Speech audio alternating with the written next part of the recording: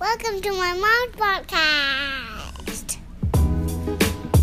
You're listening to the Early Childhood Journeys podcast, where we chat with educators, community members, and advocates of early childhood alike through candid and real conversations, focusing on the person behind the practice, along with some tips and strategies as well. I'm your host, Marisa. Today, I am talking with the program manager for the Birth to 5 Helpline, the Fussy Baby program that's out here at Southwest Human Development. And if you would like to introduce yourself, go ahead. Sure, thank you. So hi, everyone, whoever is listening there. My name is Anna Arbel, and I manage the Birth to 5 Helpline Fussy Baby program at Southwest Human Development. And been doing this for a nice number of years. Yes. And I want to just give some background for our listeners how I connected with Anna with the helpline. So part of the grant work that I do, I am able to attend certain conferences and be an exhibitor at some of these conferences. And I actually connected with Sandy, I believe, about the Birth to 5 helpline. And I noticed that it was one of the few early childhood resources for our community that provided bilingual services. Mm-hmm. And that's super important for the community that we have here in Arizona. As many of you guys know, if you've been listening in the past, we have a growing Latino population, and many of them are Spanish speaking. So I wanted to connect with the Birth to 5 helpline and talk about their services and hopefully a future Spanish language component as well for a future podcast. So I got connected with Anna, and I'm so happy to have had the chance to come and talk to you. Yes, absolutely. This is now great. Tell us a little bit about, for those folks that haven't heard about the Birth to 5 helpline, what it is for parents. So it's really a service to all families, providers, professionals all over the state of Arizona. There is a toll-free number anyone can call. We are open from 8 a.m. to 8 p.m. in purpose. We want those long extended hours to give opportunities for people that have, different work hours, different commitments, and so opportunity to really for everyone to connect, and they can connect through the phone, they can connect through email, they can connect through text. I know that everyone now really loves their cell phones, so we made that to facilitate whatever way of communication is easier for all to reach us, and we will support them with whatever question or concern they have in English, in Spanish, really whatever language they have. Yes, I noticed that. It's very multilingual. I was checking out the website, and you can download their app. There's a Birth to 5 helpline app. And all of this information that we're talking about today, I'm going to include it in the podcast show notes. I'll put the link there to the website as well, and the phone number, and how to connect with the Birth to 5 helpline for the listeners that want to learn more about it. And also, if you have any friends, because oftentimes maybe you don't have a child yourself, but you have a friend or a neighbor that has a little one, this is a great way that you can let them know about this service. Refer them. Yes, absolutely. Family, friends, neighbors, we all know, people that we care about that have little kids. Yes. So what would you say are some of the common misconceptions about your role? How long have you been in this role, Anna? In the helpline, around 8 years. At Southwest Human Development, around 24 years. Wow. So a very long time. They are so lucky you've been here. That's awesome for so long. That really shows dedication. Yeah. Well, there have been some fantastic opportunities for me, and I learned really so much through the years. And I feel that we are bringing all of that to what we do in the helpline, because you think about kids, and you think about babies and older preschoolers and their families and all the different things that influence life of young families with young kids. Yeah. And there's so many different things. that we have to consider to really be able to give good support. So I think I personally have benefit from all what I've learned here, being in different programs, through early intervention, through our Children Developmental Center and doing assessments, through the Harris training program, infant mental health training program. It really gave me all the different lenses that are needed to understand all the many different issues and how all those issues really relate with one another. It's not what we do is not just giving tips to families, but we really try to develop a relationship with them on the phone, and that you can really do when you have a listening, caring ear to what people are sharing and bringing to support them with their concerns. Yes, I think that's amazing because you have to have a certain tenacity over the phone to really capture tone and really convey a kind of like a friend ear, right? If you're talking to about a current parenting issue you're having. So that takes a lot of skill. Honestly, it does. It does. You have to know a lot to have it in yourself, from developmental ages and stages to infant mental health to all the diversity that we have in our communities, all the challenges that families have, influence of trauma. We have all of that. We don't know the color, but we are just open to hear and listen. We don't come with, this is what's supposed to happen, this is the way to do it. It's really who you are, who is your family, what you want for your kids. So then we have to listen to really try to understand who that person is. Yeah, there's no judgment. No, There's no judgment. there is not. There's so many ways to support kids. I always say, just asking for help, you've already made the first step. Absolutely. And really, how we think about it, calling is the best thing you can do. You're giving yourself a chance to rethink something. We tend to do things again and again in the same way because of many different reasons, and to take an opportunity to rethink that, if that's the best way to support your child, your grandson, your nephew, your niece, whoever it is, and look at it at a deeper level, that is the best gift you can give to that child. And takes courage and strength, to do things differently. So this is a place to feel that you have a friend behind the phone. You have a professional friend behind the phone. I love that. That is just listening and taking their time to understand you, to understand your question, your concern, and then think with you. We're not going to, bombard you with different ideas. We'll just give you some ideas that will help you and give you some time to try them out. And then, if not, have a different conversation. We have all the time in the world to do that. Our calls can be 20 minutes, can be half an hour, can be 1 hour, whatever time that caller needs, we have the time. I just think that's amazing. I love that. Having a professional friend. Because for personal experience, some of my friends, I would not be asking for certain advice, right? So I think this is a nice resource to have. You're so passionate about what you're talking about, but I want to learn more going back. I want to know, how did you start in this field? Do you remember? I'm old, but I still remember. I have to go back and back for myself, but do you remember how you, of course. What was that position or job or role where you said, I want to work with children and families at some capacity? I always knew I wanted to work. For some of us, it takes a very long time to find what it is that we really care about. I always knew since I was a teenager that I was going to work with little kids and families. I didn't know exactly what that would look like, and actually that looked very different in different places, cities, states, countries, continents that I moved.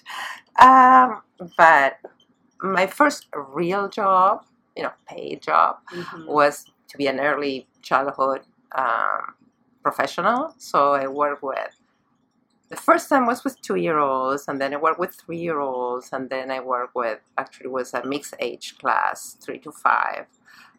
in 3 different places. Fantastic experience. I was very young while I was learning how to be a teacher, actually, at the same time. And that was back then in Argentina. Wow. Long time ago. But it was fascinating to see different kids, different groups of parents, different needs, and I had also very different directors that with very different views of what was needed. And I learned there a lot. So that was really my beginning. And at the same time, I was starting to become a teacher. So it was a wonderful match to be studying while I was doing. Do you remember any point during that journey where you wanted to give up? Like, what kept you? Like, how did you push yourself? I had a class when they were of 3-year-olds with a couple of kids that had many challenges at home, and that was hard for me because I felt I didn't have support in the early childhood setting where I was, but I did find support from someone else that was very close to me, so we would talk about it. And one of the ideas that she gave me that was really helpful back then was, when you leave, just take 10 or 15 minutes, sit with a cup of coffee or tea, whatever helps you, and just write down, how did you feel, what was happening, what was difficult, what was happening with you, what was happening with that kiddo, what were going on in those interactions, and then think what you could have done differently. And that was such fantastic support for me in that moment, because it allowed me to take some time just to reflect and understand what I was doing, what they were needing, and how we were not matching each other. So I was very young. I was like 19 then. So believe me, many years ago. For you to be reflective, that's really hard. Yeah, at that time, depending on your temperament.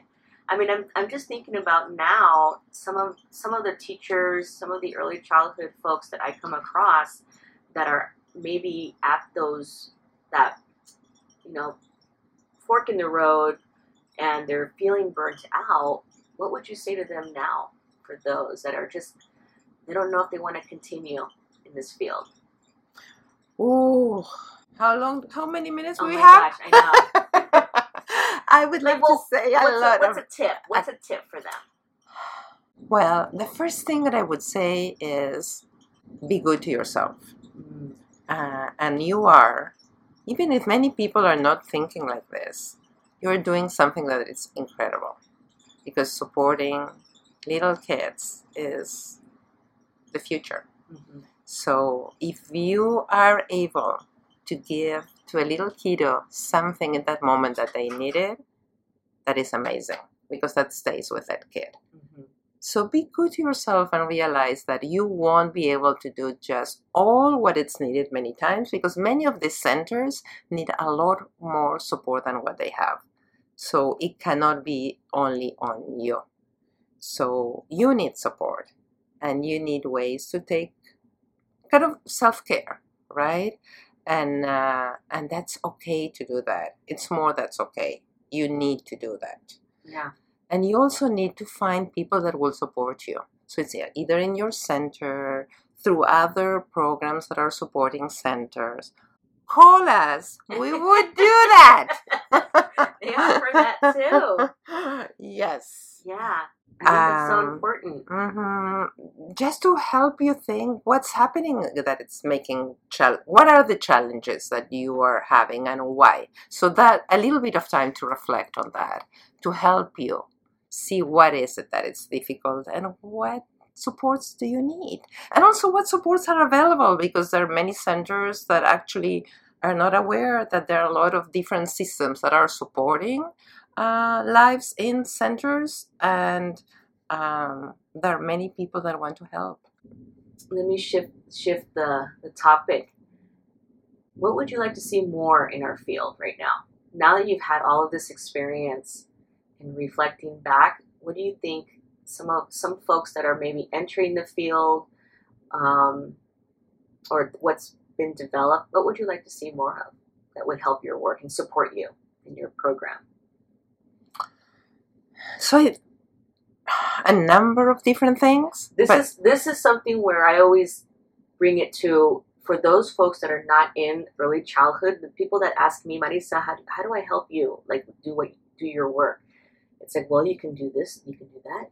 You know, I don't want to get into too much politics, but you can vote for initiatives that support children and families. So I always say, for those folks that are outside of our early childhood field, how can they support your work and how can they champion your work? Well,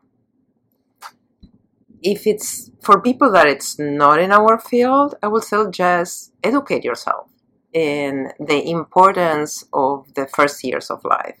And this is something that for us is a given, right? Whatever happens from all the perspective in early childhood really determines so much of what's happening with kids in the future, which are the residents of our state and the citizens of our country and of the world, right? So for that to happen right, systems need economic support, centers and educators need training, need to have workable hours, need to have moms that have babies, need to have a time to stay at home with their babies and then go back to their work.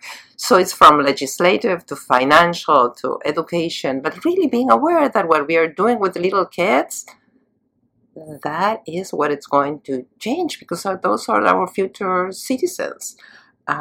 And it's what happens with their kids, with their bodies and their brains in those first 5 years, in the way they establish relationships, in the way they think about themselves and trust themselves, and they can care for themselves and for others. So I think we all have to talk about it. We need journalists writing up with this. We need people in the radio, in TV, everywhere speaking about it. We cannot wait for what's happening once they start kindergarten. Yeah. Back then, we can remediate, but it's a lot more expensive. So we want, from birth or even before birth, to support pregnant women. Yeah. I think you said it better than I could have ever said it. Oh, I don't know about that. Absolutely.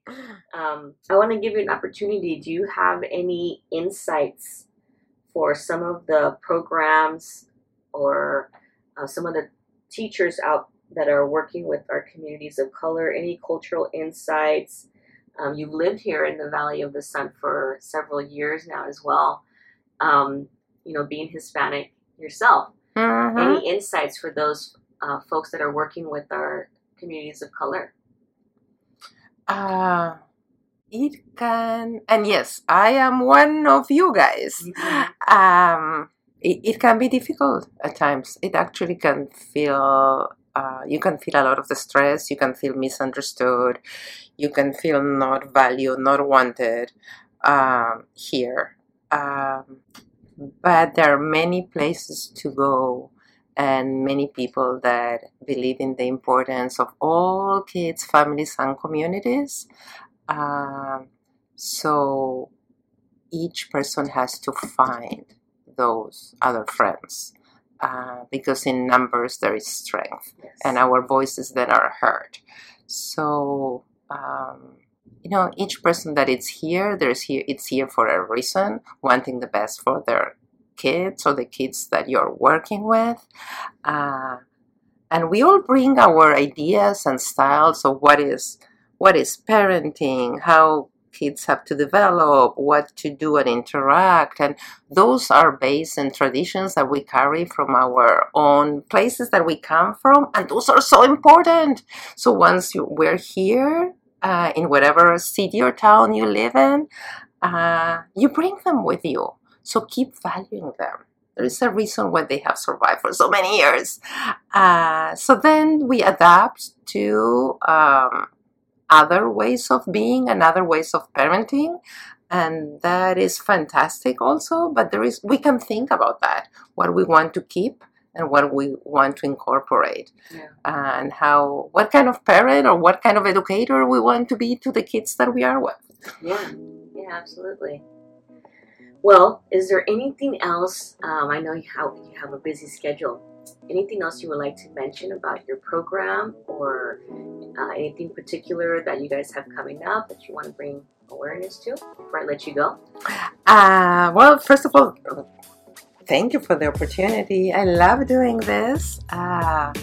Really also value so much the program that we have, because it's to give an opportunity to anyone that is in contact with a young child to find their way to support that kid in the best way they can. So you can call us, and let me give you the number, which is 1-877-705-KIDS or 5437. And as you were saying before, we have an app, which is fantastic, right? So from there, using that app that you can download to your phone for free, you can call, you can text, you can email at any time, and we will call you back or text you back or email you back in the next following business day.